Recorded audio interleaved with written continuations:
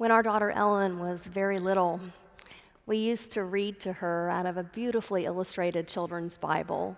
Ellen loved the pictures in it, especially of Jesus, that showed him as gentle and caring, preaching and teaching and healing. There was one picture of Jesus holding a child on his lap with his head thrown back, laughing, and the child in his lap was laughing too. And then there was another picture that Ellen especially loved where Jesus was portrayed as healing a man. He had his arms around him in a sort of a hug, and the artist had depicted the most beautiful expression on his face of deep love and empathy.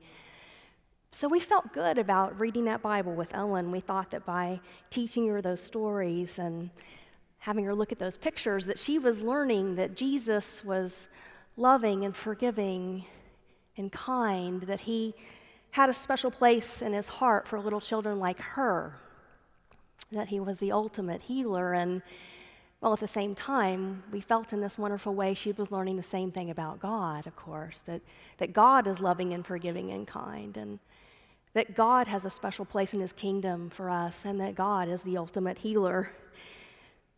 And then the day came that we were sitting in church together, and they read the scripture, and I could see on Ellen's face that for the very first time, she was comprehending the totality of what had happened to Jesus. That this one she was learning to love, who was so forgiving and gentle and kind, this one who loved little children and healed people, had also been arrested and tried and convicted and mocked and spat upon and executed. That he had developed a following, and that threatened the people in power, and so they conspired against him, and they eventually put him to death on a cross. Parents, I don't know if you've ever had that sort of experience with your child when you've seen that they finally understand that, but I will never forget the look on my gentle daughter's face when that dawned on her. I could tell she was really upset. So in the car on the way home from church, Tripp and I tried to talk to her about it, but she didn't want to talk about it. She kept saying, I don't want to talk about it. I don't like that part, she said over and over again. I don't like that part. She just wanted to skip it. Now, of course, as Ellen's grown older, she's come to understand that we can't skip that part, that we must talk about the cross.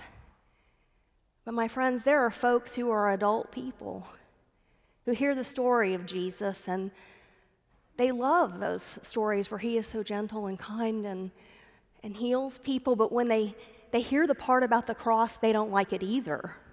It's upsetting to them. They have the same sort of reaction that our daughter did. They'd rather just skip that part. And so sometimes they do.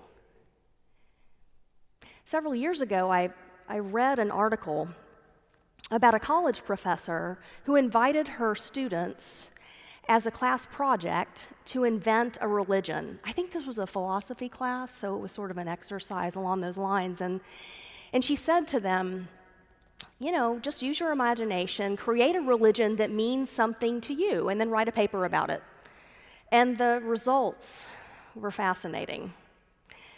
Across the board, the religions that these students imagined were very individualistic and focused on self-empowerment. In some cases, it was obvious that they had sort of gleaned from a bunch of different world religions, just a little bit of this and a little bit of that, and then they put it together in a stew and added some humanism on the top and called it a day. But I'll tell you what was not in a single one of them: a cross. Not a single one of them included a cross. And you know that there are churches across our country today that don't have a cross on the outside or on the inside, and that's by design. They say, well, the cross, it's just too depressing, too violent, too intimidating. People today want really, want to associate themselves with positive symbols. They don't want to associate themselves with a group that lifts up a symbol like that. Better to fill the seats and just leave out the cross. But the Apostle Paul said, I can't do that. He said, I can't do that. I have to preach the cross. Even if the world doesn't understand it, I must preach the truth that I know, and that's Jesus Christ and Him crucified. Now, when Paul arrived at Corinth, he said that he was really shaken up, that he was weak. That's the word he used. He said he was weak. You see, he had just come from Athens, which scholars tell us was the cultural center of the Greek world. Athens was a very sophisticated city where people put a lot of stock in knowledge. They loved philosophy. Many of the great schools of philosophy were centered there. People loved logic. They would debate it in the streets. And into that environment, into this sophisticated city of high culture, comes the Apostle Paul, preaching the cross, preaching Christ and Him crucified, and they laughed him out of town. Paul, you have got to be kidding me. Are you kidding? None of this makes any sense. A crucified Messiah? What does that mean anyway? Step back, put those words together, crucified and Messiah. How does that even fit? It's not logical, Paul. It doesn't make any sense. And this Jesus of Nazareth you're talking about, he went to Jerusalem, right? After he developed a following, didn't he know? Everybody knows that the Romans don't take that sort of thing lightly, that he could end up executed. Didn't he know about the threats in advance? Didn't all of his followers run away and save themselves? Why did he not run away? Why didn't he save himself? That doesn't make any sense. And to top it all off, you're telling us that this tool of execution, this cross of wood, that's not a symbol of failure and weakness, but that it actually reveals the power of your God. Paul, that makes no sense. Paul, you are a fool. Friends, given all of this, why did Paul insist on preaching the cross? After all, he admits it's a stumbling block to most people. Why didn't he just preach the loving, gentle, kind stories about Jesus? Or why didn't he just skip the cross, just go straight to the resurrection, to the glory and the power and eternal life? Why? Why did he preach the cross? Didn't he want to be popular? Didn't he want to plant successful churches and grow them really big? Didn't he want to develop a following? Why in the world was he so bent on preaching the cross? Well, friends, I think there are two reasons. And the first is that we need the cross to remind us that Christianity is not a self-improvement program. Christianity is not a self-improvement program. It's not a philosophy that we adopt so that we can be healthy, wealthy, and wise. It's not a way so that we can be the best that we can be. It's not a vehicle to accumulate material wealth or achieve success on the world's terms. And it's not a reward system where we bargain with God and say that we will engage in good and moral behavior, and then we figure God's going to owe us and will give us what we want. Now, look, I know there are plenty of folks who disagree with me on this.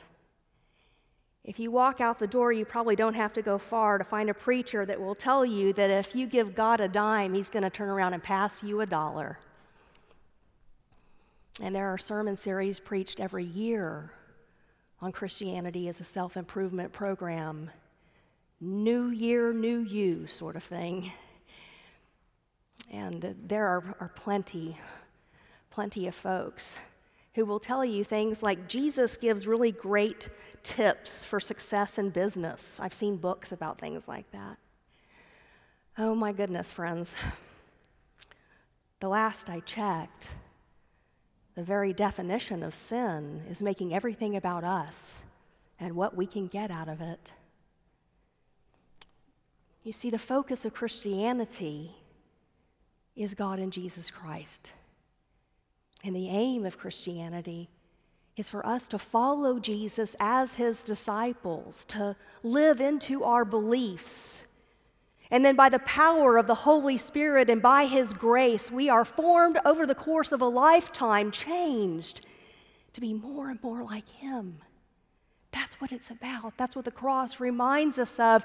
But the cross also reminds us that that necessarily involves taking up a cross ourselves. That being a Christian is not all sunshine and rainbows. That being a follower of Jesus can cost us something, can even involve suffering and sacrifice. And I know that you're aware of that.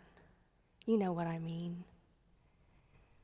For example, if out of your Christian identity, you consistently make decisions that put people over money and power, that's not going to make you popular.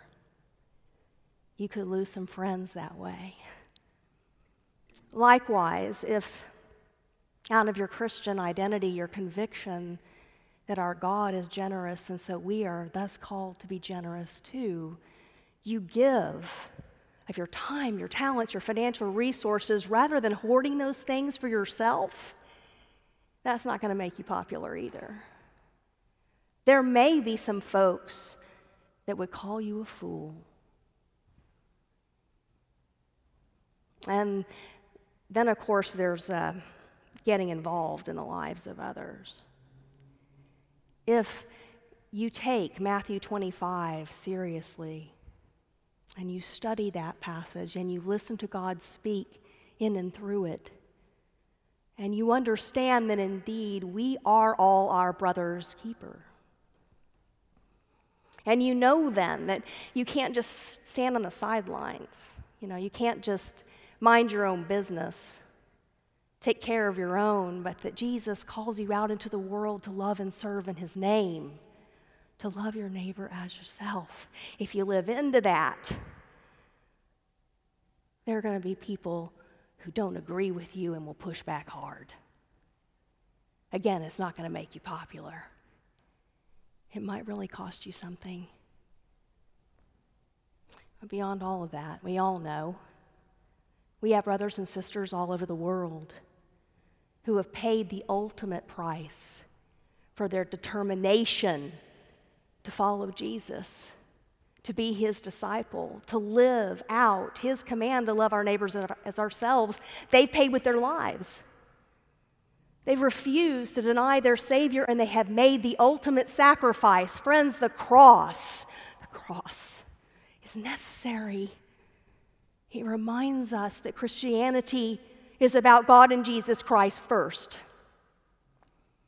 And it reminds us that our aim is to be faithful disciples who grow more and more to be like him. But I think the primary reason that Paul insisted on preaching the cross, Jesus Christ and him crucified, was because the cross tells us who God is and what God is like and how God relates to us. You see, the cross tells us that God is not divorced from humanness, from our brokenness. That our God isn't just out there somewhere, like up in the sky, dispassionately watching us like we're ants and shaking the divine head as we make the mistakes. The cross tells us that our God loves us so much that he came to live among us as one of us, would not allow anything to keep us apart.